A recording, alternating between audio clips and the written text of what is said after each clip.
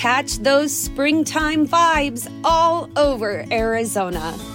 Break out of the winter blues by hitting the water at one of our lake and river parks. Take a hike among the wildflowers. Just make sure to stay on the trails and leave the flowers for the bees. Discover Arizona's best kept secret and visit azstateparks.com/amazing to start your springtime adventure. When you need mealtime inspiration, it's worth shopping Kroger, where you'll find over 30,000 mouth-watering choices that excite your inner foodie. And no matter what tasty choice you make, you'll enjoy our everyday low prices, plus extra ways to save, like digital coupons worth over $600 each week. You can also save up to $1 off per gallon at the pump with fuel points. More savings and more inspiring flavors make shopping Kroger worth it every time. Kroger, fresh for everyone. Fuel restrictions apply. Andrew Henderson runs Nomad Capitalist, a company that helps people relocate, lower their tax burden, and upgrade their lifestyle. We chat about why he feels the U.S. is offering a bad deal to its taxpayers, the ethics of trying to reduce or even eliminate your taxes, and how Andrew's own childhood struggle shaped his philosophy of going where you're treated best. What have you found when you've sort of looked inside that motivates you? Because I found the same thing in myself and in other friends. I think you're probably achieving at a higher financial success than I am. But when I look at people, the Michael Jordan, I think you might have mentioned with The Last Dance, there's this demon that seems to haunt people, this hungry ghost that is never enough, never enough, never enough. And while I've certainly experienced the benefit of more success, more money, more access to people that I might be interested in spending time with, I've had to question, like, I've blown past goals and they haven't been as meaningful as I thought they would be. Yeah. And so that's caused some reflection. So I'm curious what you've found as you've sort of grown your business. Well, a couple of things, and I'll talk about the second part first, is I watched the Bill Gates documentary, I think in 2019 on Netflix. Mm-hmm. And Bill Gates sent 20 letters to universities saying, hey, I'm doing a big research project on, sanitation. I think like nobody replied. And I'm like, oh my God, Bill Gates messaged the universities. They didn't reply. And I've seen numerous examples culminating with a week ago, I'm watching Mr. Beast talk about how he went and hired people because there was nobody, there's not a lot of native YouTube people. Like we look at this, I don't know what you find. Like there's not a lot of people who are like experienced mega channel managers. You kind of have to build that. It's the one thing in marketing where it seems like it's hard to find. So Mr. Beast is like, I hired guys who produced big game shows on TV. And they came in and insulted me, basically. Like, you're just on YouTube. Like, I'm the guy, you need TV. And he's like, wait a second. Like, we have more viewers than, like, all your game shows. And I realized most people don't get it.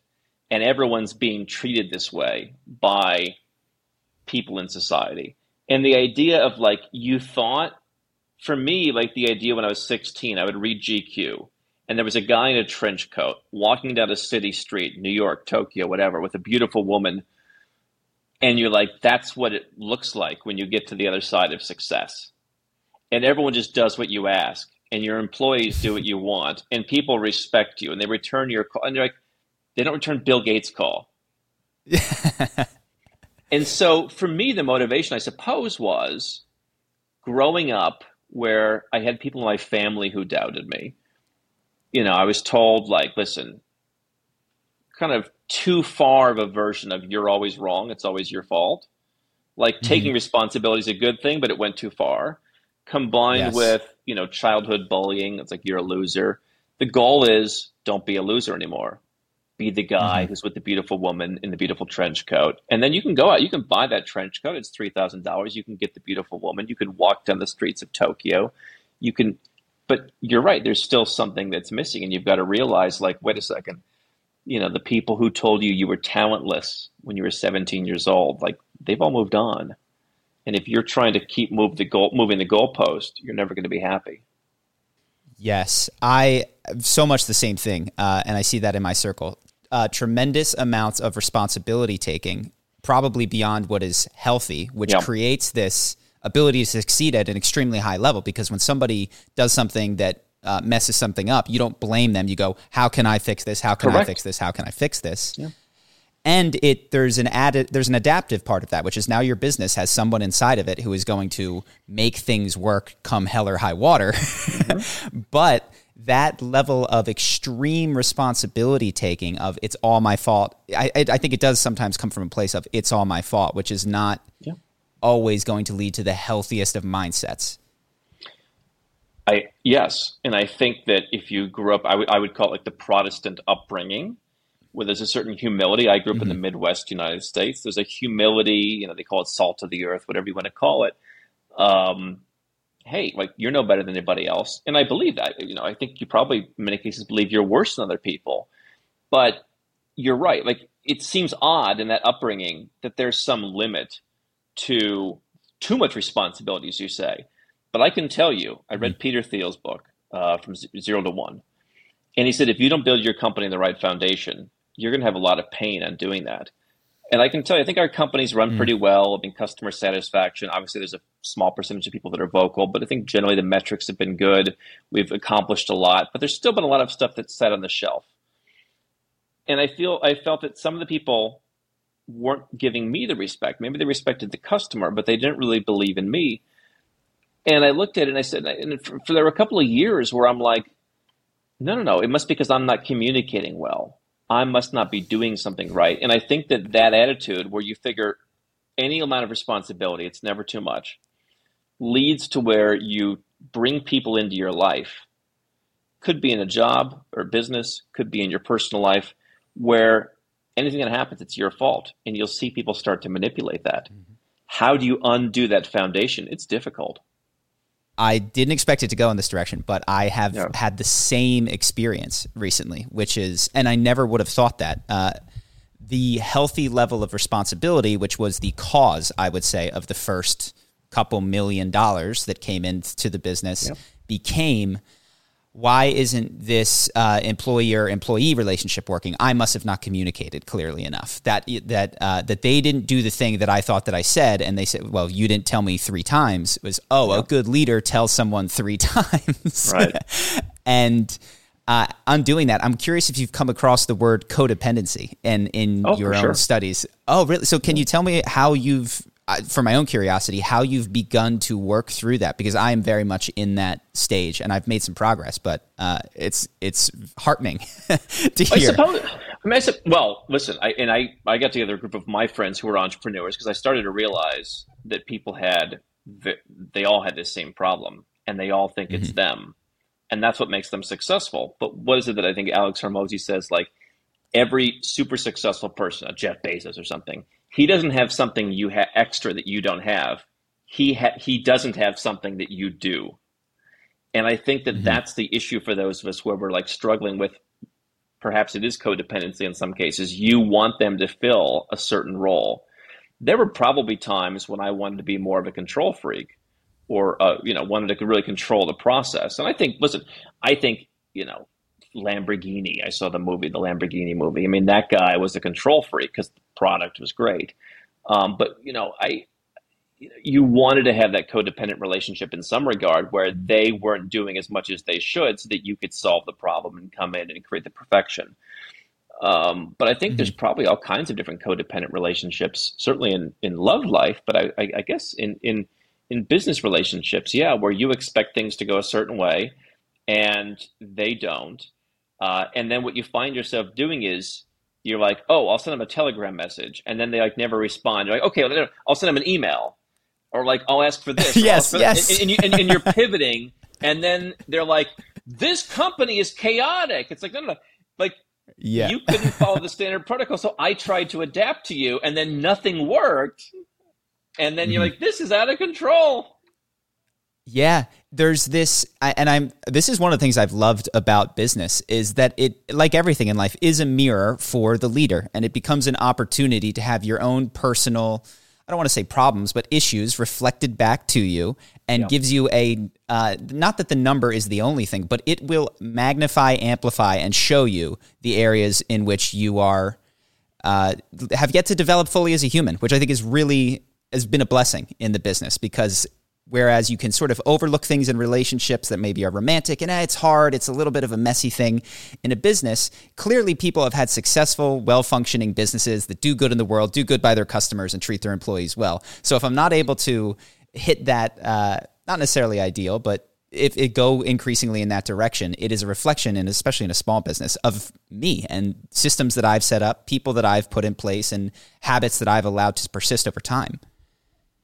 No, obviously it starts from the top. And I've looked at, this is not the first business where I feel at times I've been deprioritized.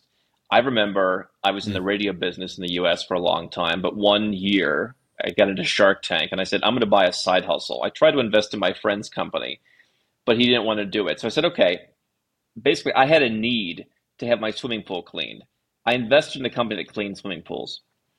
And I remember the one full year that we were in operation, we kind of put together a bunch of different swimming pool companies and then sold it a year and a half later. But the one kind of big summer we were in operation, my swimming pool was unusable at my house for like a while. That was why I started the business, was I want someone to come and clean my pool because the companies were so responsive and I can do better and I'll just invest in a company and whatever. But I always was like, oh, you have like 7 sales calls to get to this afternoon? Okay, fine, like do me tomorrow. And I think that attitude that goes back to what we talked about earlier was pervasive, and it kind of applied in many areas. I mean, I myself at times have said, oh, you're all busy with lots of clients. Okay, my bank account opening that we do for people. Okay, if I put mine at the bottom of the plate. And then it just kind of becomes where people pick up on that. They're like, yeah, he'll put himself at the bottom of the pile, which you think is the right thing to do. But sometimes the lines of communication there aren't clear. And so I think that, the attitude that you bring, I think there's probably times where, we have a great company. I think that during the pandemic, we were probably the most profitable company out of everyone in the residence and citizenship space and a lot of the spaces that we compete in. And yet I think because of that attitude, we never really give ourselves a lot of credit, and therefore probably other people don't give you credit. Now, maybe that's a good competitive tactic to seem much smaller than you are. But it's so indicative to me of the fact that, the attitude you bring in is going to dictate things. And then you see companies that like aren't maybe doing as well, but they're led by someone who's, more boastful, let's say.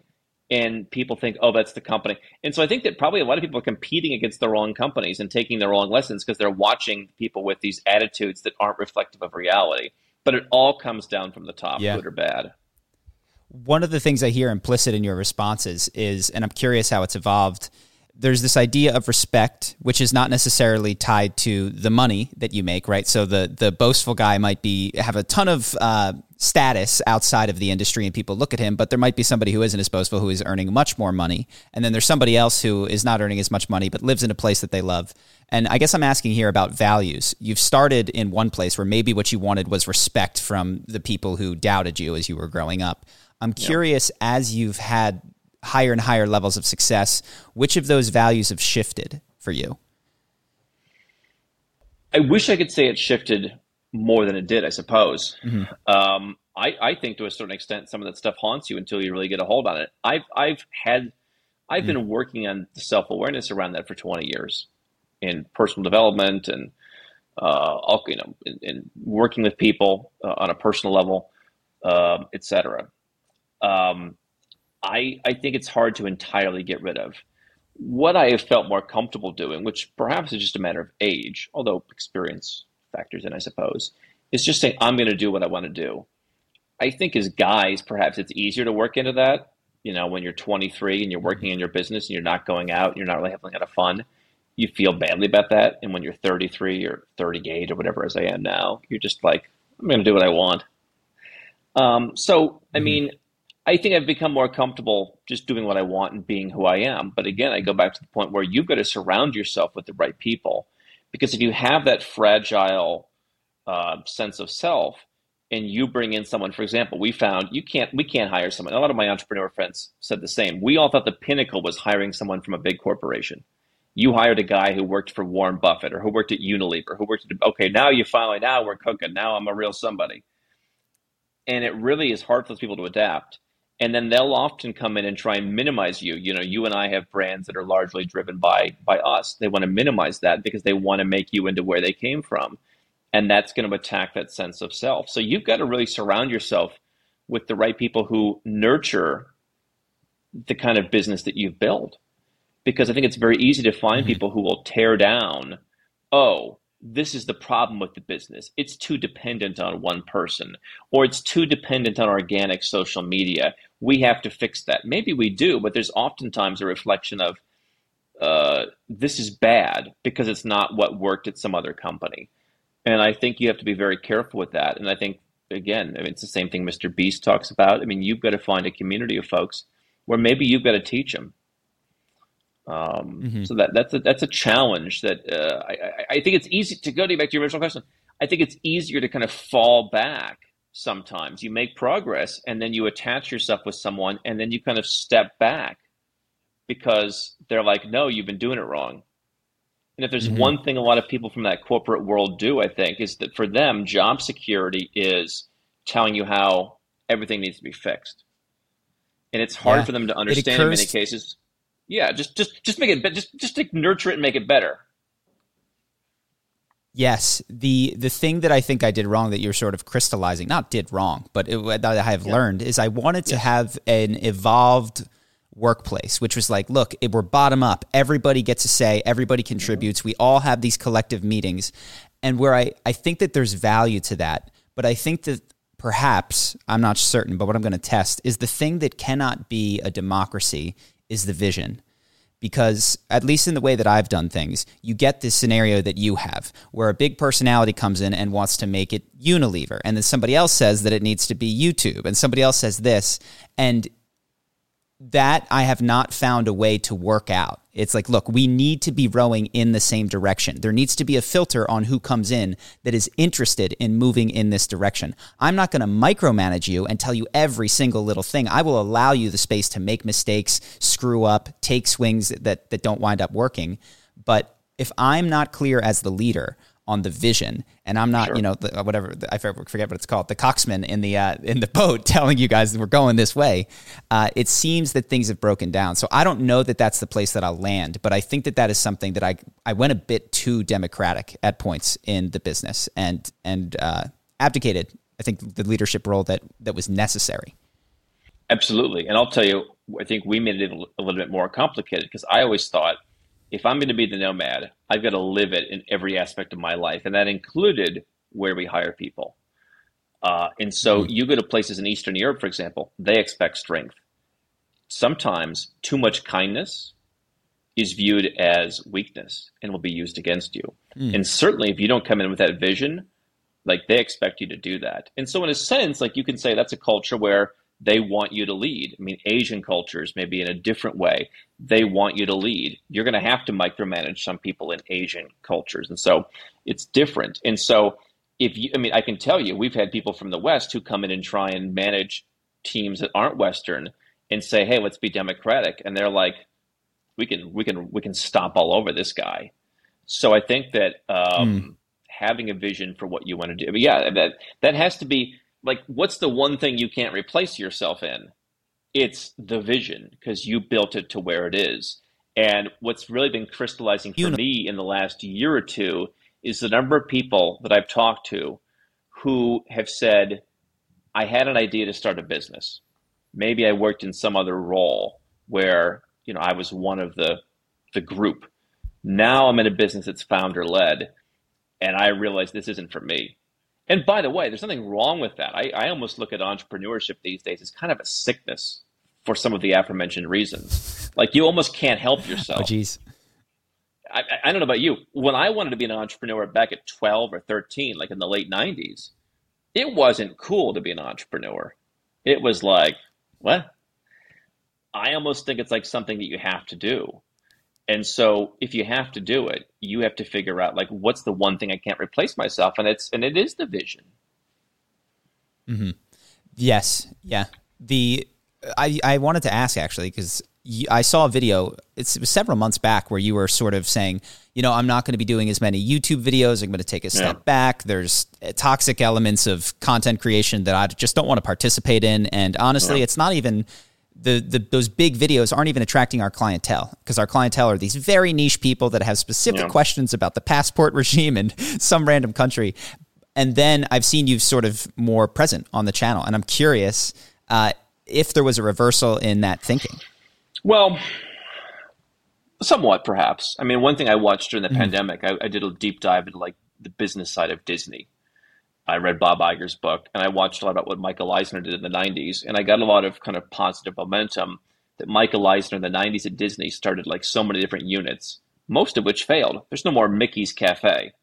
Basically, they were like, everyone that's honing in on our business around Disney World, around anything else, we're going to try and compete with them and just take that business for ourselves, and most of those failed. And it was kind of a reminder for me that, you're not a loser, you're a learner. And so I said, okay, now, I try and be very transparent. I mean, I read Ray Dalio's book. I love the radical transparency. I thought, hey, let's bring the audience along for the ride. So it's somewhat a reverse. So we somewhat tried something. I think kind of the softening of that is, 2 days ago, we launched kind of a separate channel, which is going to have to grow on its own, where that's the team. People who are maybe more into the facts will watch that. I'm more of a storyteller, so those folks will watch that. And they can choose. They can watch one. They can watch both. And so maybe the team channel creates, some level of its own clientele that wants that. So I'm doing half as many videos, and it just kind of came down to an algorithm conversation. Hey, like you're putting out one a day. It's probably not letting the videos breathe. And rather than like letting other people on your channel that people aren't used to and they don't watch as long, isolate them somewhere else. So we're putting out the same amount of content. I'm doing a little bit more than I expected when I said that. But I think my goal was to do about 40% of the content. Now I'll do 50%. It'll just be segregated on different platforms rather than being on one channel. So yeah, I mean, I think what I realized in that process was, I remember I sat at one of our clients' dinner tables a few years ago, and he said, hey, bring your wife. And we sat there for lunch. His butler served us lunch. And she says, the guy praised you all throughout lunch. The guy's a billionaire. He invites you to his home. And you're going to go home and look at, fart sniffer 7-Eleven and take that guy as an equal. And I think I probably got, like a lot of us do, caught up too much in that. Went back to the childhood, frustrations and said, you know what? Okay, I'm going to do less of this. And I think I realized, it was a time for renewal of self-confidence. To say, wait a second, there's a lot of people who like what we're doing. And by the way, I think that even though maybe we pivoted a little bit on the message, the connection of saying, here's why I'm frustrated today, and here's my background, I think shed some light that I thought a lot of the audience, I mean, people who want to move overseas to save some money, the media says it's all about taxes. If you're willing to move overseas, and in my case, give up your citizenship, it's not about taxes, right? I mean, I'm not going to go back to the U.S. again to save a few bucks. I mean, if I really wanted to go back, the few bucks wouldn't matter. There was some wound there. Yeah. And I think that talking about my background of, traumas, hopefully resonated with some folks to encourage them to be self-aware. 100%. That video was the reason that I said I want to talk to Andrew, and I'd watched your channel for a while. I see that. I don't know how many people else, and I can only speak for myself, but that level of openness and vulnerability I connected to. And maybe one day I'll have questions and work together financially. But I do think that scary as it can be, as long as it's not maudlin and I don't think you would ever go this direction of like, just every day doing a mukbang where you cry on YouTube about the problems of your life. When you are open about the struggles that you have, that human connection is tough to quantify, but I think has very positive results in the end, even if it invites a little bit of fart sniffer 7-Eleven attacks into your comment section. I think it doesn't, because I think it's like, where are you going to go? I mean, I've debated almost like, again, you have, I think right now it's probably 4% of lifetime clients that have had some frustrations. And I almost feel like talking about it. I mean, some of them perhaps have some reasonable frustrations. I think some of them, it's just, there was a guy where it was like 2 years after his contract expired, he called and we're like, okay, we'll help you. Here's the fee. And he got angry and then changed the 5-star to a 1-star. I think if you were to open up and talk about that, other entrepreneurs understand. So my channel is about business. And so if you talk about, hey, we made some sales calls and someone yelled at it, whatever, I don't know. People identify with that. And I think there's a catharsis for you, the person doing it. But I think, again, I mean, you're talking about stuff where maybe you felt you were alone. I got a bunch of guys who think they're alone. I think there's not enough vulnerability to where people who are doing unique stuff feel like, they feel like they're the only ones. I think someone's got to open up. Mm-hmm. And I mentioned Alex Hormozy. He's talked about stuff where I'm like, I kind of wanted to say that, but I felt like maybe, to use your words, a little too maudlin. But yeah, good for you for talking about like your parents. And yeah, I think it takes the wind out because it humanizes you in a way where people realize this is, there's so many fake people on social media. This isn't fake. This is real life. And it does humanize it. And I think it takes the wind out of anyone's sails. What are you going to say to that? I'm glad you were beaten up. Yeah. I mean, and so people who haven't seen the video, and you don't have to go any more into detail than you want, but basically you were talking in that video about how the business had some toxic elements and you were seeing competitors do nasty things. And like you mentioned, people switch 1-star reviews, which sort of reminded you, and this can take us into, it seems like the arc of your life very naturally led to the business that you have, which is go where you're treated best because you felt not treated well throughout your childhood. Sure. Yeah. Well, I mean, my father gave me this great permission slip when I was 12 or 13 years old about the time I was getting into entrepreneurship. We would talk about, hey, the West is not going to be the place to be. Jim Rogers is speaking at our event this year. I mean, he wrote the book Adventure Capitalist, and he was talking about what are going to be the next boom economies back in the late 90s. And the world has changed. And so the idea from my parents was go where you're treated best. It may not always be here. Don't think you've got to stay here out of some kind of pride. I'm from Ohio. We're not very prideful people, right? Cleveland. But I mean, I think that, the idea of living in other countries, certainly we've made a business out of talking about, things like the tax elements. And I think, listen, I have certain political views. I probably think taxes in the U.S. are far too high, but there has to be something else there. At least for me, there's something else there, where, there's a motivation. And yet I think that if I were to look at the kind of businesses that I've run, they are a reflection of the fact that it's what I'm familiar with. I always joke, like, and maybe I did in that video, like, my next business, I'm going to sell like sports bras or something. Cause I imagine like that's a business where like all your customers are like always like, oh my God, like, I'm so happy. Like, oh, it's beautiful. Like, I've never had that because I feel like I didn't grow up with that. That would be uncomfortable for me. Too much love would be a little uncomfortable for me. And so I imagine I've been in like hard-nosed businesses selling to entrepreneurs who can be a little brusque at times. And listen, I'm in a business now. Nobody used their real face before I did, I don't think. I mean, there were law firms and stuff, but nobody like publicly. It was all like stock images and pen names and like, because it was scummy. And I said, there must be people like me who are very legit. They want to do everything the proper way, who want the opportunities that I've been seeking of living somewhere else. My initial motivation was social.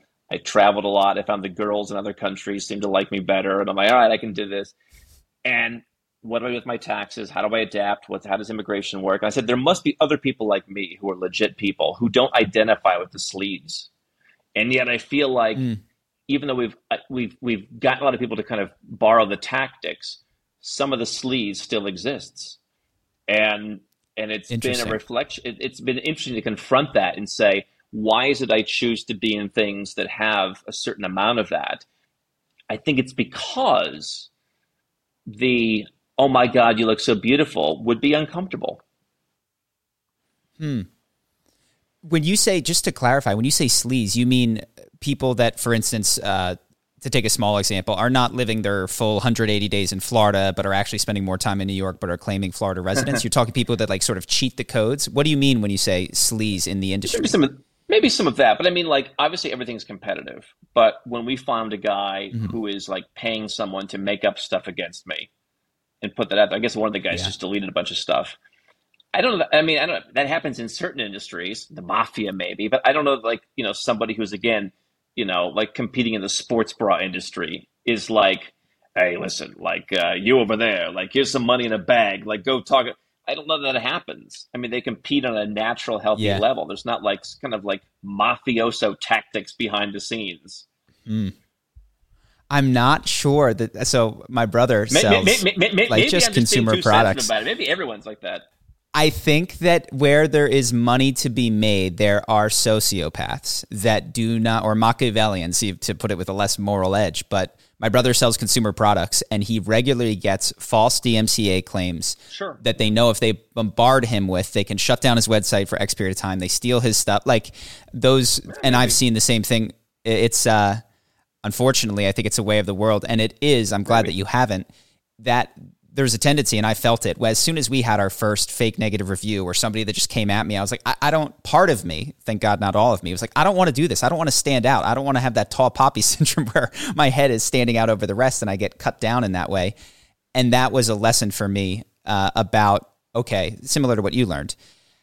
How are you received by your friends and family and loved ones? Do you feel that you're being a good person? Are you have you clarified your own morals and values? And are you living in line with them? Or are you going to be ripped off your course by the fact that the world has 7 billion people and you're on the internet? You've been seen by one of them that has issues, or a dozen of them that have issues. So I know that concern. And I think the issue maybe with some of the people that I'll just speak from my own experience. When you didn't have a super close family, when you're not sure, right? When you are receptive to, this, fart sniffer says you're not a good person. Well, maybe I'm not a good. Maybe he's right. Maybe, right? Yeah. Everyone has their own incentives to think that. So, those are the challenges. I will say this: one of the most impactful things a friend of mine said to me. He said, I had followed you before we met, and he said, you always seemed kind, which I didn't really have that word said that often, but he said, winners can tell other winners. I do like that about what I do. I'm not selling, cookies where I have to appeal to the masses. Mm-hmm. The people that we work with have some level of success. And I think that there's some level where they can see through that, especially when people start doing stuff which is a little sleazy. I think it's like, sleazy people think the way sleazy people think, right? So I think that appeals to people like that, which is the good news. And I think it's probably a lesson to everybody to say, just, go for the people that are the good people, and they will see past that. Yes, I very much agree with that. I didn't realize this as I was researching you. It occurred to me that some of the ideas that inform the philosophy behind Nomad Capitalist, which I've watched, I've never done any tax regime changes or anything like that, but I was big into the 4-hour work week and the idea of geo arbitrage and live somewhere that you can afford without breaking your back. That has been something that I've lived with for 10 or 15 years. I wound up in California, so not exactly. You live on the beach, man. Yes. Well, that was something that I know that you recognize. Maybe we'll go this direction.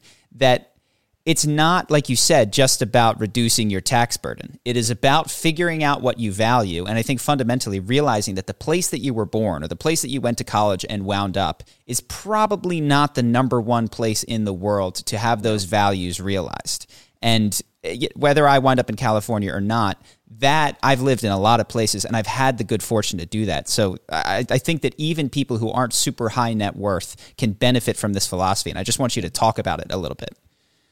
Well, by the way, California is a beautiful place. I happen to think there's a lot of other places that look like California or that have some of the attributes people like. But I would say if someone goes through a thoughtful process, can you quickly tell me what those places are? Because I do want to know what you think. I think we did a video once on there's parts of Portugal, there's parts of the various places in the Mediterranean. Chile.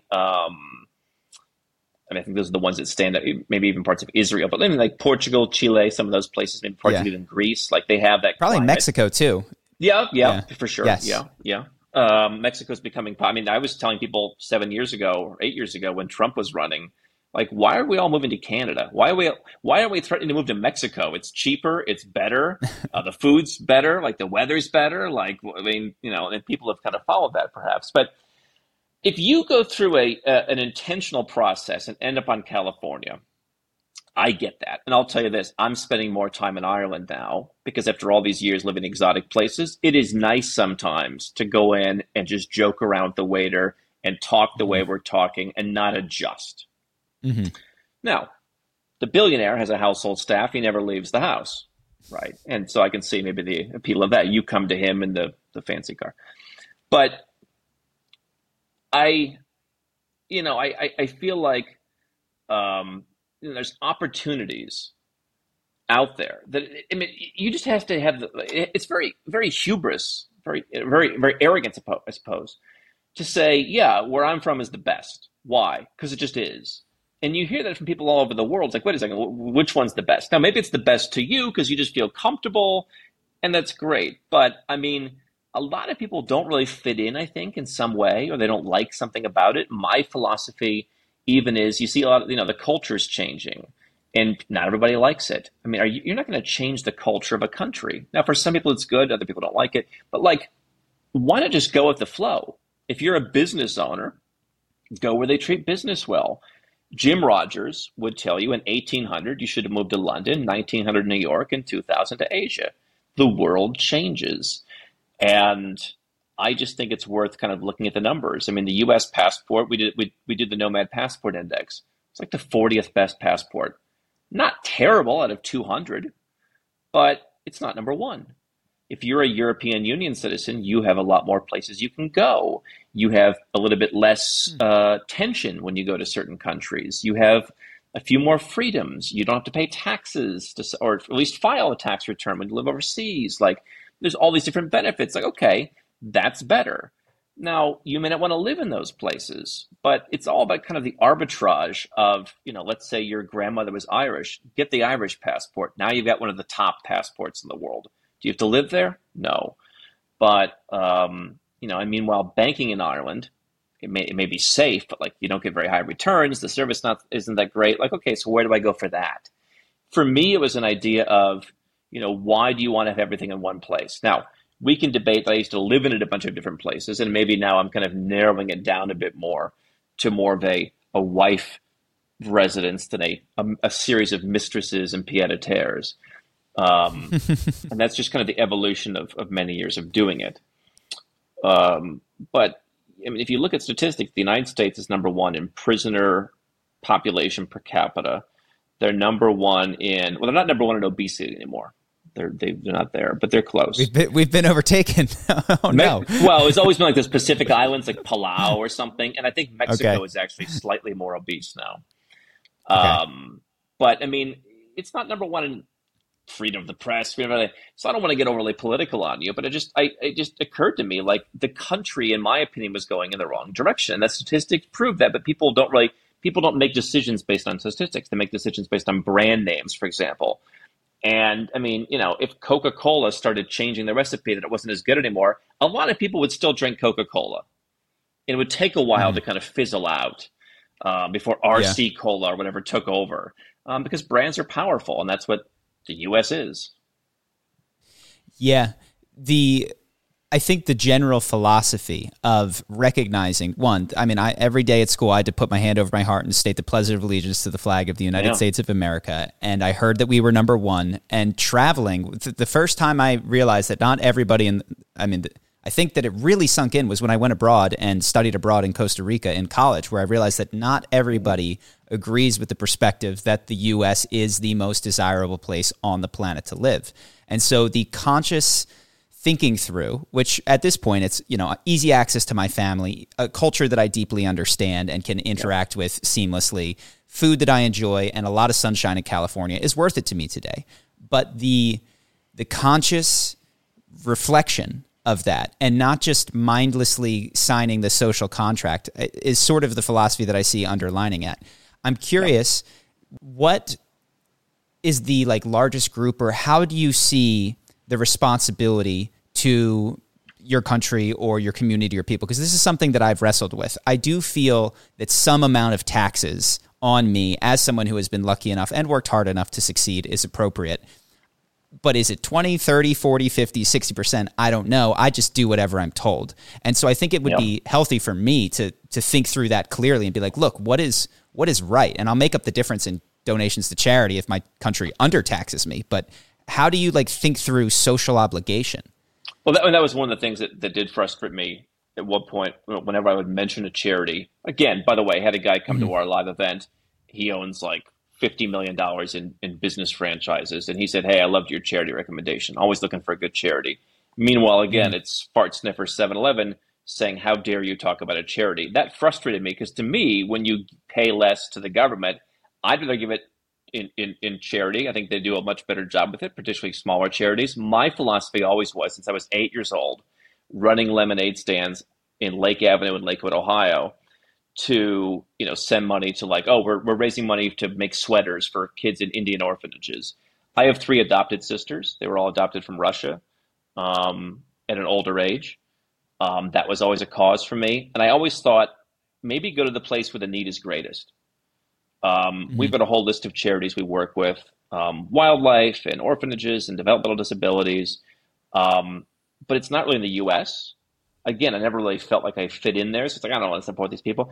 I do feel like I could fit in Ireland. So we give to like Down syndrome Ireland, for example. But for me, the biggest thing is like, why don't we solve the world's biggest problems? The world's biggest problems are, if you live in India and you're developmentally disabled and you don't have any parents, that's a big problem. And that's an area where people need love and they need care and they need just hard services. They need, not just the soft stuff, but they need a place to live. And so that was always my thing. And so, I think that paying less, there's a sense of abundance.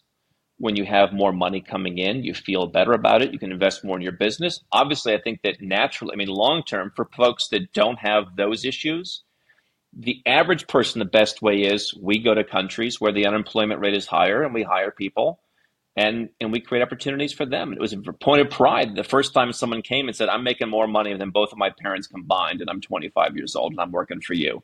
Some of them went on to start their own businesses. Some of them have grown within our company. What's the easiest choice you can make? Window instead of middle seat? Picking a vendor who sends a great gift basket? Outsourcing business tasks you hate? What about selling with Shopify? Whether you're selling a little or a lot, Shopify helps you do your thing, however you cha-ching. Shopify is the global commerce platform that helps you sell at every stage of your business. From the launch your online shop stage to the first real-life store stage, all the way to the did we just hit 1 million orders stage. Shopify's there to help you grow. Whether you're selling scented soap or offering outdoor outfits, Shopify helps you sell. Wherever and whatever you're selling, Shopify's got you covered. Sign up for a $1 per month trial period at shopify.com/try. Go to shopify.com/try now to grow your business, no matter what stage you're in. Shopify.com/try. When you need mealtime inspiration, it's worth shopping Kroger, where you'll find over 30,000 mouth-watering choices that excite your inner foodie. And no matter what tasty choice you make, you'll enjoy our everyday low prices, plus extra ways to save, like digital coupons worth over $600 each week. You can also save up to $1 off per gallon at the pump with fuel points. More savings and more inspiring flavors make shopping Kroger worth it every time. Kroger, fresh for everyone. Fuel restrictions apply. They're having a bigger effect where they are. And so the taxes that we're paying on their salaries where they live, it's a lot of money for their country. I think that for me, the issue is, again, if I spend more time on Ireland, I will pay something. But at least I get to choose where I'm going. And by the way, I do get a better deal because otherwise they figure people wouldn't move there. But, I don't want to support what the U.S. supports. And the personal issues, I think, impact that. But so my issue on social obligations is help causes that are kind of, bottom of the pyramid or top of the pyramid, like the biggest pressing need in the world. I never understood why I got to help the guy in Lakewood, Ohio first because we're neighbors. It's the miracle of birth. I'm helping the biggest social need. And then I'm going to go and I'll pay something where I think it's fair. But I'm also not going to judge someone who says the natural best place for me to go is Dubai. And if Dubai doesn't want your money, I don't understand why what's wrong with that,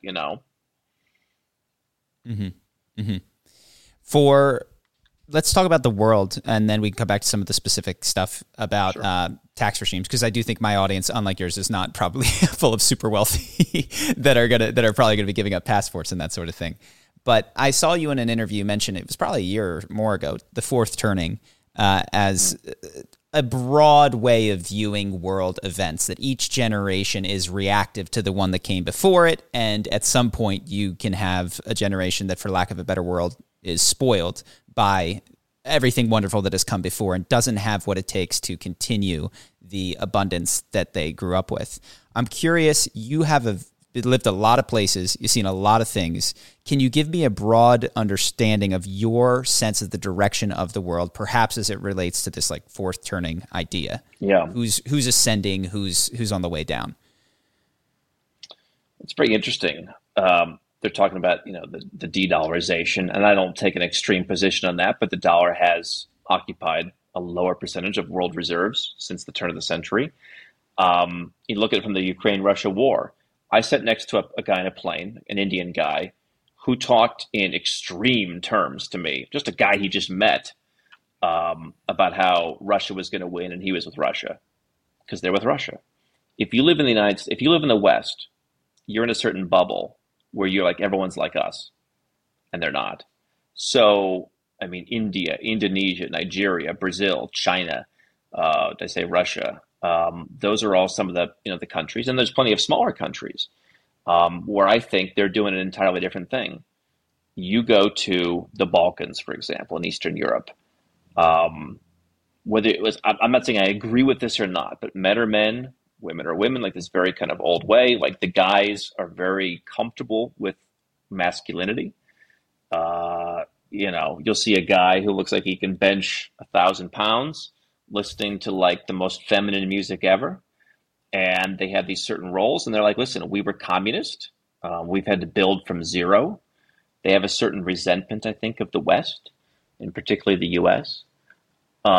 And they're like, we're going to be a stronger culture than you are. Now, there's some other areas that perhaps holds certain regions back. But, I mean, they're more worldly. They know their history. They're more traditional. And whether you like that or not, I mean, I think that defines, what people put into things. And I think there's a lot of countries out there like that. And I think that they look at the world as being their own. I mean, they look at their best days are ahead of them. I haven't been to the U.S. in a number of years, but from what I hear, a lot of people in millennials and Gen Z, they don't think that. No. Yeah. Yeah. Okay. Have you seen that enterprising mentality carried out in the way that people do things abroad? Meaning they're building businesses, they're innovating, they're doing the things that are going to make them competitive on a global scale. Well, one of the things I talked about even 10 years ago is what I call forced entrepreneurship. I mean, there's some countries where they are developing and there are more and more jobs, but to a certain extent, too many people come to the city and people have to kind of be entrepreneurs. So Indian culture, for example, if you look at Chinese culture, I mean, all throughout Southeast Asia, there's a kind of low-level resentment against some of the Chinese, the people who are their country's citizens, Malaysia, Philippines, Indonesia, whatever, because, the Chinese culture is all about, if we're running a food stall selling chicken, we're just going to keep buying chicken to sell until it's 1 a.m. and nobody wants to come anymore. Whereas the local person might get 100 pieces of chicken and they sell it and they know that's what they need to survive and they're going to go home and enjoy themselves. And so you can say one is good or the other is good. It's up to you. But I mean, there's a reason why they're successful. And so I think that it's some of these cultures of forced entrepreneurship, they just know how to hustle. And, when I look at people I was watching something today, Gen Z and how tough it is, I realize it's more tough, but part of why it's more tough is, 25 years ago, I have a home in Kuala Lumpur, Malaysia. It's where our event is this year. And I wanted to show people Kuala Lumpur because if you watch a movie like, what was the one, Entrapment with Sean Connery, 1998 or something, the place looks like a village. You had the Petronas Towers and you had a bunch of like shanties. I live 7-minute walk from the Petronas Towers. I can't see the bloody things. I have a place for my employees, 3-minute walk from the Petronas Towers. Can't see the things. You wouldn't know where they are. There's so many 50-story buildings everywhere. And so that's changed. And what does that mean? It means whereas some of those folks used to be in extreme poverty, now they make not as much as you do in the US, but they make more money and much more. I mean, even in Africa, great rise in the middle class. And so the world is becoming a competitive place. And so, again, I have my own bias. Again, I say to myself, why does the guy who was nasty in seventh grade that drove me, and I still think about it, why should he get a job at a factory and be able to buy a 5-bedroom house and 3 cars? And the guy in Malaysia makes $2 a day. And there's been an equilibrium to some extent. And I think that that's causing a lot of social unrest in a country like the United States. I've kind of gotten over the fact we've got a couple Americans that work for us overseas, but I want people with a work ethic. I want people who are into it, and I'm not going to judge you if you're not. But I'm also not going to say, well, why should we have a 3-day work week and we have 3 months off every year, but we still make a bunch of money, and it's just not going to work that way anymore. Mm-hmm. So. Have you ever watched any of Peter Zeihan's YouTube videos, or are you familiar with his books at all? I'm vaguely familiar. A lot of people talk about him, but I have not gotten that into it. I should. Got it. Yeah, and he's an interesting guy. He views the world through a handful of lenses. One is demography, so he looks at. Have you ever seen those demographic pyramids? If this is how many 0 to 4, and he has one contrary to like a Ray Dalio. When he looks at China, he primarily will say, look at their demographic structure. They are in deep trouble because of the one-child policy. They're going to have population collapse. Yes. And even though they have had this incredible run for the last 40 years, it was supported by a very robust pyramid that is no longer there. And so what is interesting is one of the things that he says is, despite the fact that it seems in many ways to be shooting itself in the foot, the United States of America has an okay demographic pyramid, which is actually supplemented, if we're wise, by immigration from Mexico. By immigration. If we allow ourselves, yes, if we allow that to happen, that's quite good for us. Tremendous amount of access to natural resources, shale. We are letting go of our position as the global cop. We're like withdrawing from that role. And despite the fact that we have all of these internal things, which still we might take ourselves down, that we're actually some of the best positioned for things in the future. That said, he then breaks it down by region of the U.S. and says Texas is on the up and up and all those sorts of things. But I just thought that was an interesting analysis that added another element of, yes, you see these generational shifts where 4 generations out, you get not the hardworking greatest generation, but you get a little bit of entitlement. On top of that, there are macro trends that are tough to push against, and they interact with themselves in a way that is not easy to predict. Certainly there's a lot of potential still in the U.S. It scares me when I see what I think, and people push back, the billionaires still run everything. I'm not a billionaire. I don't know any senators to call and get laws passed. I'm just a guy running a business. And again, people don't know the numbers. I mean, you could have a business making 10 million, 20 million, 100 million, and you're just a guy. I mean, we see these are our clients, some of them, all right? I mean, just because you make $50 million a year, you just sell something online. It does well. I mean, you don't have any special influence over the political system. And it scares me when I see, what I saw yesterday. Once you make more than $3 million, you should pay 90% in tax. And I said, I go back to my high school. I said, why is it a few people have died of drug overdoses and I built a successful business? I'm not trying to make light of that. But to me, this idea, it's all about your family. It's all about the upbringing. We have people who make $3 million a year in Morocco because it's finally possible.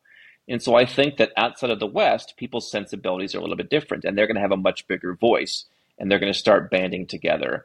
And I'm not saying the West is going to die, but I'm saying that people like myself are perhaps like some of what those other places have to offer, whether it's social, whether it's freedom, whether it's just a more laid-back lifestyle. I mean, it's nice to go to a restaurant in Belgrade, and it's just old school, and you sit there for 6 hours, and people are smoking around you, and it's kind of nice.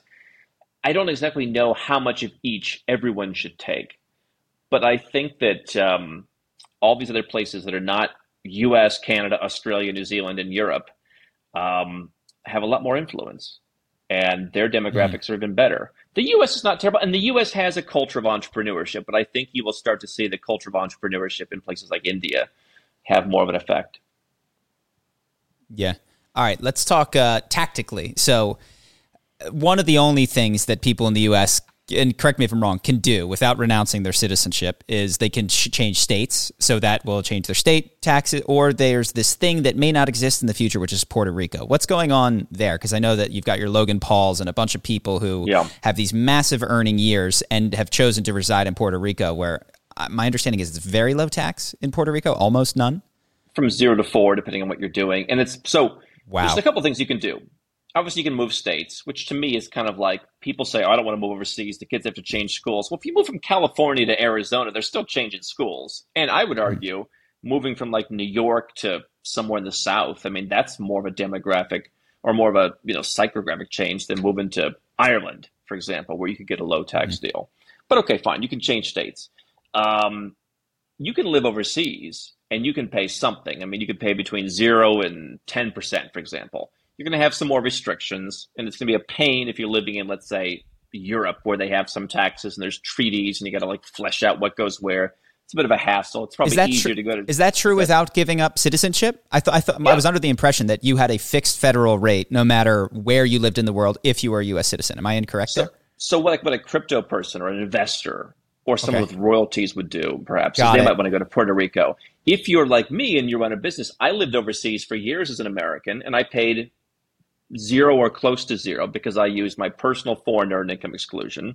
But then, so you can take a salary from your own business. Your business is overseas. There's restrictions on what that business can do, which is why like one of my homes is owned by an old company I have. Nobody understands it. In the company jurisdiction, in the real estate jurisdiction, I'm like, it was for U.S. tax purposes. So I was able to pay 0. Now it's a bit more complicated, but you can pay 0 or single digits or 10 potentially, and some people can still pay 0. And I probably would have been able to still pay 0. It's just, to me, it was just like, you guys are going to keep making my life more complicated. I don't even want to live in your country. I'm kind of embarrassed to be from your country. I'm done. But yeah, you can live. I mean, if you live in Dubai as an American, you can probably get your tax rate to 10% or below. If you just want to go to Puerto Rico, now you have to spend most of your time away. So Puerto Rico allows you to get it closer to half.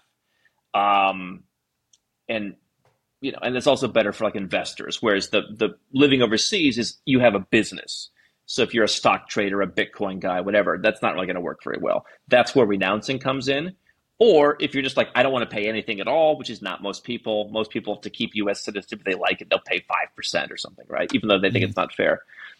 So the renunciation, give up your citizenship, it depends. I mean, if you are British or Irish or Australian, you're probably going to be able to come back and visit. They're probably not going to give you a hard time. If you're a Caribbean citizen where you just bought the passport for $100,000, they might look askance at you when you go to apply for a visa. That said, people have come back with those passports. So, it's moving states, then it's Puerto Rico, then it's living offshore for the majority of the year, whereas Puerto Rico might be 6-7 months. And then it's, if you just want to be totally done with it all, it's renunciation. The U.S., by the way, is the only country, effectively, we're starting to see more. Australia's kind of flirting with it, where you can't just leave. If you're Irish and you're just like, hey, next year I'm going to spend fewer than 30 days, that resets your clock, your resident status is out, you're done, you're our citizen, but you don't owe us any money. So the U.S. is unique in that regard. And so I think it's kind of, when people say, oh, like you just don't want to pay, oh, like some of the people saying that are the British expats living in Dubai not paying. It's like, wait a second, you have a better situation, right? But that's what you can do. Mm-hmm. Do you think that these loopholes, let's call it Puerto Rico, because I know that whatever's happening in the IRS, they're not hoping that a bunch of multimillionaire influencers go locate themselves in Puerto Rico and stop paying taxes. Do you think that sort of thing is going to be closed anytime soon? I will say this, and maybe people in the audience or my audience won't like me for saying this, but we work, as a general contractor, we work with a lot of tax attorneys and CPAs to deliver the work when it comes to putting things on letterheads, et cetera. And I think I buy into what most of them believe, which is the IRS, their job is to enforce the tax law.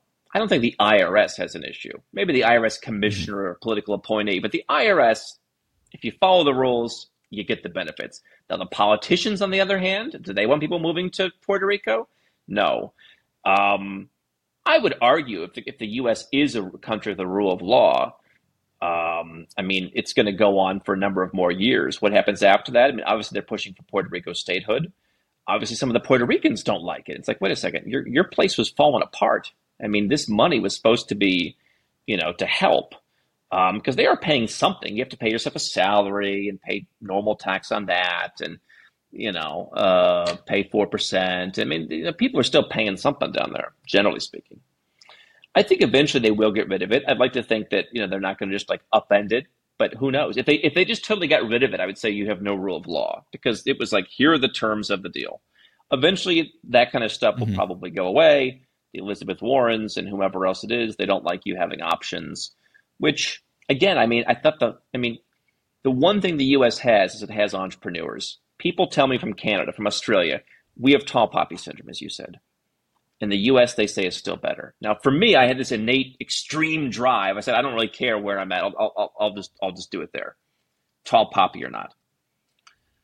But that whole thing is built on competition. Why shouldn't people have Why shouldn't there be competition for where to live? If people don't want to live there, I saw Gavin Newsom, governor of California, recently saying, maybe it's a badge of honor that people start their businesses here and then move them somewhere else. Like, we incubated them. And that's a fair point. I think he did a decent interview. I think it was with Sean Hannity. But then he loses me when he's like, you should have to pay the piper forever. I paid plenty to the IRS. I paid more than most people. Most people complaining because they paid their $800 this year. Believe me, I was paying a lot more than $800. And now I no longer use the services. I don't know why we don't encourage that competition. But I think that they don't see it that way, because the average person, there's a jealousy, which again, I just don't, people in general are jealous, but I think that there's perhaps more of a willingness in some of these other countries to say, yeah, we need some cash. Bring those people in. Mm-hmm. Do you have a perspective, what you were just saying, it doesn't require a complete shift in the relationship of citizen to state, but some of the talk that I've heard about crypto, which I'm not an expert in, theorizes this pretty dramatic shift in terms of how people engage with the state. So if you don't have this fiat currency and you're doing decentralized this, and you can have, I don't understand it entirely, but I'm curious if you think that beyond simply moving from one state to another, because that's better, if you see the relationship between citizen and state shifting in, I don't know, the next several decades. Well, another book that you mentioned, The Fourth Turning, another book is perhaps The Sovereign Individual. I suppose, I suppose there will be some shifting of that. I look at all these things. Again, there's people in our adjacent communities that act like, the dollar is going to be out of business tomorrow. Mm-hmm. Things happen in the margins. 71% to, I think, 56% of the world reserves in 22 years is actually pretty dramatic. But you can still call that marginal. It happened, one chunk at a time. I would imagine that happens with government. But what I think is that, most people still are going to, you could reset everything. You could take everything. You could have total anarchy. What are people going to do the next day? They're going to rebuild some semblance of a government. And I think much the same way that for me, there's days that I say to myself, what if I just ran the business as a solopreneur? I got 60 people. What if they were all gone? And I was just like, send in the order form via email. I'll serve you. I'll read whatever, one or two or three guys. What would happen? I would be like, I got to build this back, right? I wouldn't be contented. I'd be like, how do I scale it? And I think that's how people look at the government. They're not going to be, they want some semblance of who's in charge. But how do we do this? People are going to fight. We need some rules, and then it's just going to scale over time. And I think to that extent, the challenge that people in the digital nomad space, the crypto space, I'm not saying you won't see marginal changes. And again, 71 to 56% of reserves being dollars. That's kind of dramatic. But this idea, it's kind of egotistical to think that everyone's going to be a digital nomad. Why? Because you want to be? Everyone talks about remote work. We own 3 offices. When we went to the people in Armenia and said, hey, we're thinking of selling the office, you can work from home, they're like, no, please. They were the same ones when are we getting an office? We bought it, we renovated it. They want to work at an office. That's their culture. This idea that everyone on earth, no. And it speaks to this. I live in some suburb in the U.S. where the people I know want to work from home and want to get DoorDash and want to do this and want to do that, and we're doing the crypto. It's like everyone in 1984 on like November 5th or whatever who said in New York City, how did Reagan win? No one I know voted for Reagan. And it's like, yeah, the guy wanted a landslide because we all have our own little bubbles. And I think that, again, we've worked with a lot of crypto people and I love them. But I think to say that, like, you know, the ones who say, oh, let's not have a regulation. I get the pitch for that. I get, like, let's get the government out. You're not going to have wide adoption of something that's the Wild West. Yeah.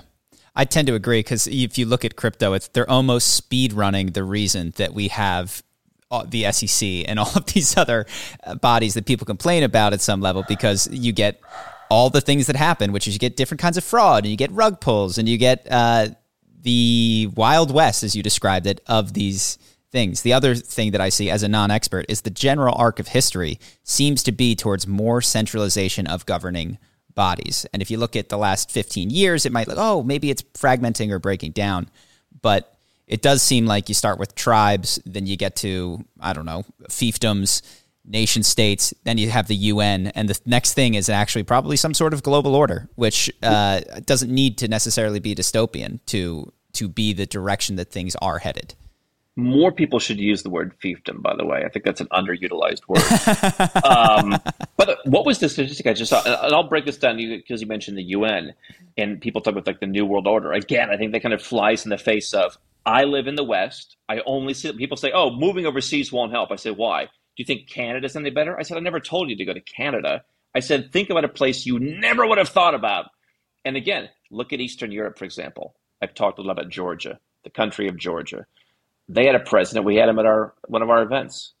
He turned the place upside down because it was such a mess, and it was small enough that you could just flip the place upside down. It went from being a total disaster to being one of the freest economies in the world. They're starting to backtrack a little bit, but it's still up there. It was higher than the U.S. for a while. It was communist in your lifetime and was freer as an economy than the United States. And people need to realize that when it's like, oh, there's nowhere to go. Believe me, there are places to go where the people don't, share. But I saw the stat recently out of Gen Z. I hope this is almost like a joke. 30% of Gen Z in the West, or in the US perhaps, said we should have security cameras inside your house that people are monitoring to prevent things like domestic violence. Obviously, let me be clear, because there's no nuance on the internet, not a fan of domestic violence. But we're going to put surveillance cameras inside everyone's house, and a third of the people are going to say, oh, that sounds like a good idea. And you're moving. Are you kidding me? And we're going to have less government in this country, right, really. Well, I mean, that's how I felt about my Amazon Alexa. I was like, I have a security. There's somebody who's recording everything that I say. I got rid of my Alexa because I was like, this thing just turns on constantly. So that was it for me. When we were in Mexico, before one of our events, we stayed in this vacation rental, and they had like a bunch of these. We're just like unplug them all, because we've been living like away from this stuff. Like it's a little too much. If you're living in the U.S., I guess you'd be accepted. I'm just like, it's too much. I don't want this stuff around. I don't need to like announce. I can push a button on my phone for my music. Yes, yeah. No, I had the same thought. The cost benefit here. I want to run for president someday. They play back whatever the hell I said. I don't want to do that game with the Amazon. Well, by the way, to our earlier point, I mean, I think you'd realize, I think Trump wanted to run for president for 40 years, and he thought, like, if only I'm president, that'll be like, finally I'll feel like, like I've accomplished something. And I think he got that. I think anything where you think if you accomplish X. I mean, you think that Donald Trump really is like, oh, I was the president, like I've really made something of myself. I mean, he's still frustrated by the people who don't like him. I mean, really, you're going to be the president? Everyone's going to love you? I mean, of course not. But, it speaks to the fact that there's no accomplishment. You're like, all right, fine, I'm good now. That's a great way to segment, I think, to sort of the ending thing, which is what next for you, given that you do seem to I think like a lot of entrepreneurs, the gas that gets you to your first level of success, at some point you go, ooh, this is burning me too. Like this is coming from a hole, and this is an unquenchable hunger. So what is next for you? I'm asking myself the same questions. Like, how do I move forward without this need to prove myself, but still find a way? For me, it's to give authentically and to speak the things that I feel that are coming and I want to share and speak. So what's next for you?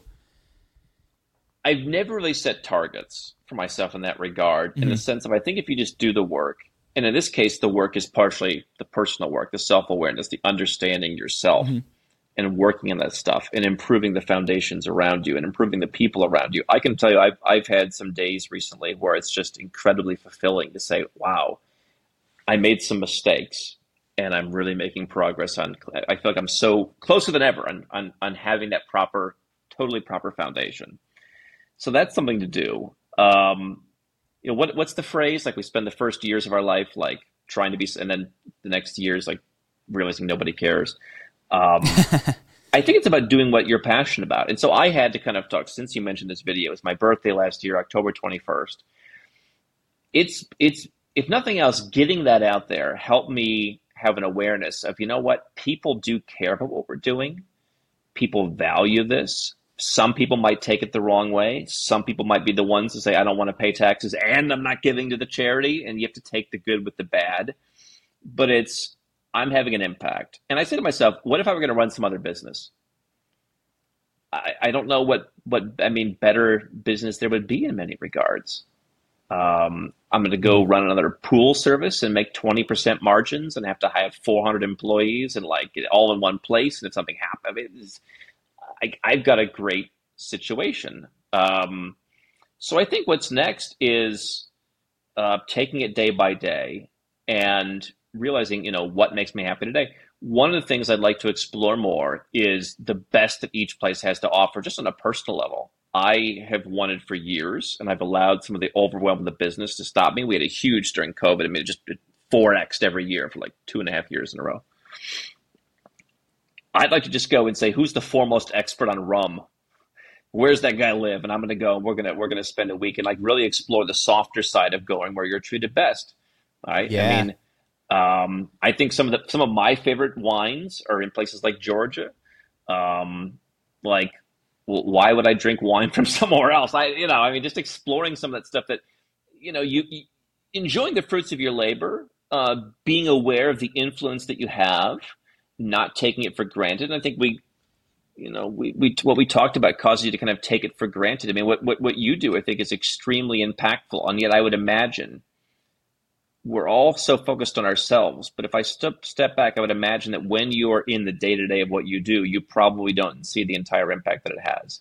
And I think elevating yourself above that, enjoying some of the fruits of the labor, are two very good things to do. I don't know that it's like, next I'm starting, some new thing. I just think it's kind of dialing into that piece. And I think from there, you'll kind of figure out what's next. Yeah. Well, as you were talking, I had this vision, you could call it, of this conversation and that video that we discussed have a somewhat different vibe from the other videos, which are a lot about finances and passport regimes and traveling. And what you just discussed, I feel like would fit so well with your channel, like the best wines in the world, tasting the best wines in the world, or the most incredible experiences you can have in Thailand. It would be fun to film, tax deductible, and I actually think could bring in a whole new audience. And I don't know if that interests you, but I went, tax deductibility. You don't care. See, for me, tax deductible is it's like, whoa, that's right. That's going to change. That's a 40% deduction right there.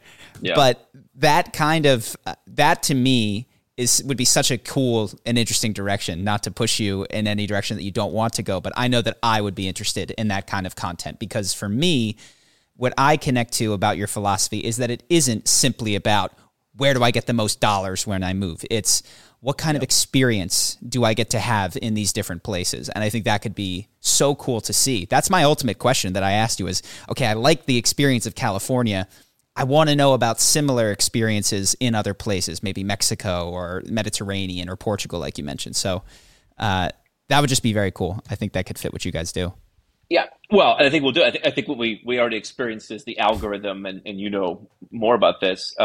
It probably has to be its own entity almost. And so it's got a slower start, because you wonder, like, is that going to be a 40-minute video versus like the 15-minute video, and then your AVD is all off. And so there's kind of a technical equation to that. But no, I think we'll finally do that. By the way, one of the things that we've accomplished that I'm a believer in is insourcing.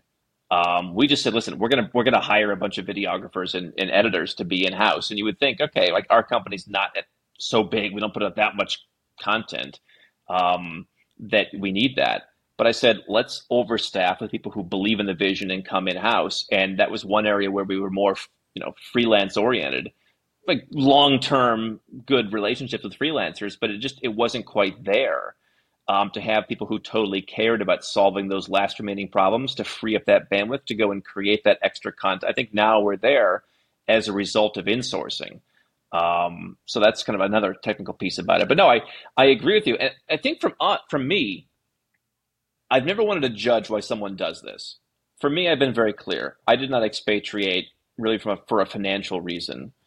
But I'm not going to judge someone where they're like, listen, I can give up my passport and save a bunch of money on my crypto. That's what they want to do. That's what's important to them. That's fine. Obviously, saving money on tax is something that's very easily quantifiable, and they're easy to sell.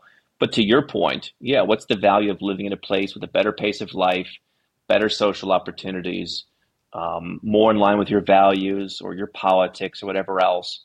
For me, Ireland's a place people are very calm and welcoming, but it has a lot of the convenience of the Western world in a way that I might not feel in the United States.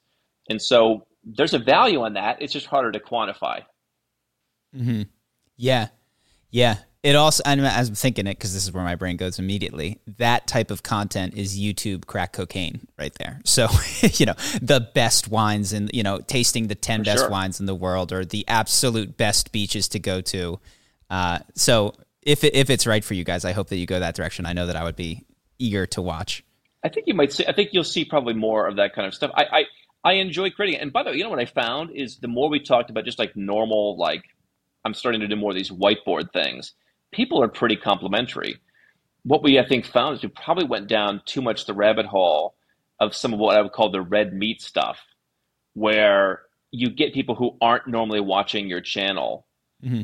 And they kind of goes more viral. And now you got these new people watching who don't really know the shtick.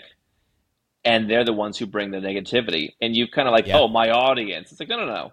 The people who, like, when you made a video on the World Economic Forum and like, hey, come on, let's, if you move here, it's going to be less of an issue if that's your concern. Everyone who's like, no. Like, they come in. Yeah. Or like Andrew Tate's. You make a video on Andrew Tate. Like, all the Andrew Tate guys are going to come and watch. And I don't have I'm not like super strong opinion either way. And that's the challenge, by the way. If it's not like everything this person does is perfect, Trump's another one, right? Everyone comes in. That's not your audience. Yes. The way that I've thought about it is some of the videos, you cast this really wide net and you're going to get all types. You're going to do your Andrew Tate video and it's going to bring in people that maybe make your comment section not as hospitable as it once was. But what you're actually looking for are the people that saw the video that didn't comment, which is by far the vast majority, the 99.9% of people that have a cursory interest in Andrew Tate and aren't diehard fans, but know him because he's big in the news. Click that video, and now the algorithm's like, let's offer him this other one. And I couldn't tell you what the first video that I saw from you was, but I'm positive I wasn't searching visas or anything, but I have wound up on those videos, probably because you did something about California, or something that related to a cultural interest or something very particular to me. So we have the same thoughts. We did an Andrew Tate video and his fans all come in. The hope is not that we create comment section full of Tate fanboys, but that some of those silent watchers click something else, and then, maybe become customers in the future. I remember working adjacent to talk radio and growing up around it with my father. I mean, what was the metric? 1% of people to talk radio ever, like lifetime, call in. Now, maybe it's more than that in the comments section, but do you know how many people that we've worked with who are very successful? Like, I've never left a comment in my life. In their life, no. And so that's one of the things that I say this to a lot of the creators I know, which is the YouTube dashboard is designed to make you insane. It's not designed to help your business because it's got those little green arrows when you've got higher watch time and you got a 1 of 10, but it tells you nothing about your average customer value, the number of sales you're making, the number of diehard fans you make, the amount of goodwill that you put into the bank by opening up about an emotional story. And so I've had to like very consciously stay away from comments and an over-reliance on those analytics because they do not one-to-one track to the metrics that I actually care about.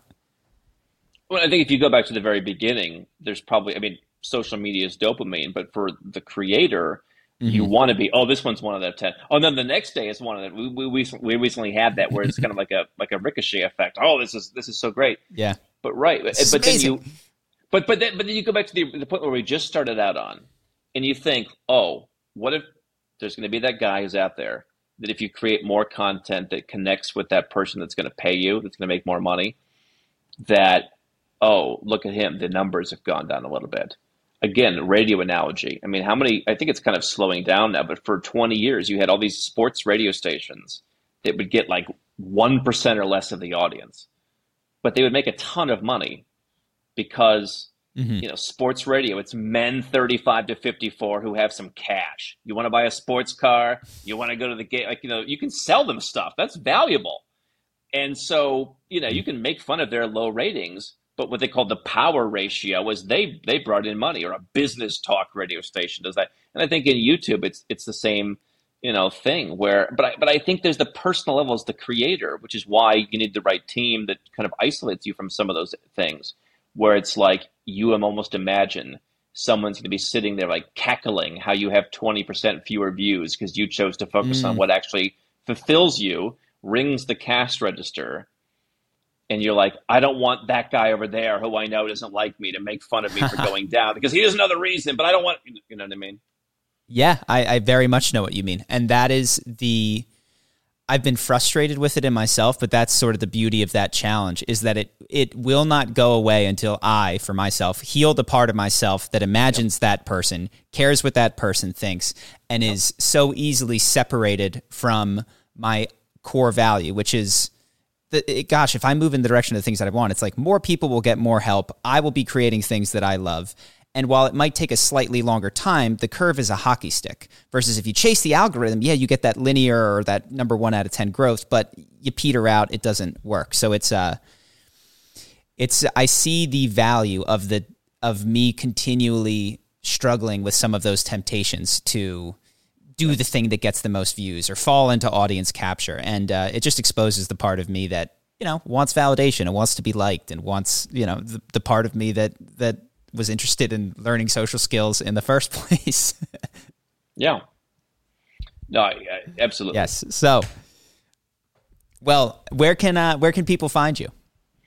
So maybe one of the best places to start, I wrote a book since I was 7 years old. I wrote a book. It's called Nomad Capitalist. It's on Amazon. It does not have every passport program or every tax loophole in the book, but it talks about a lot of stories all aggregated in one place. That's probably a good place to start. Of course, we're on YouTube, Nomad Capitalist, and nomadcapitalist.com. And then we'll be in Kuala Lumpur, Malaysia for our little live event.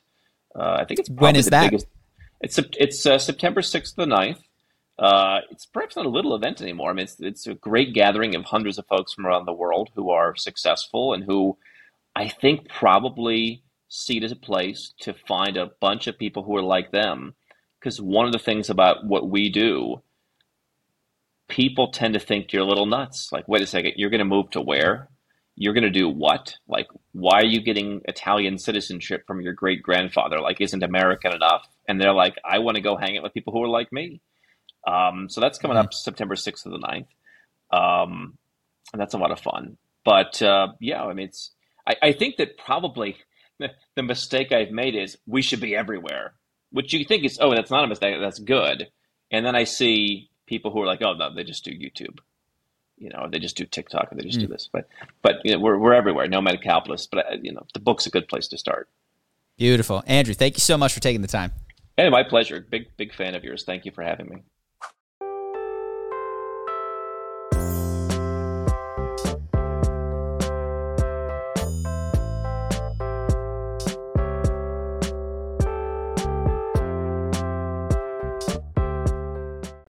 When When you need mealtime inspiration, it's worth shopping Kroger, where you'll find over 30,000 mouth-watering choices that excite your inner foodie. And no matter what tasty choice you make, you'll enjoy our everyday low prices, plus extra ways to save, like digital coupons worth over $600 each week. You can also save up to $1 off per gallon at the pump with fuel points. More savings and more inspiring flavors make shopping Kroger worth it every time.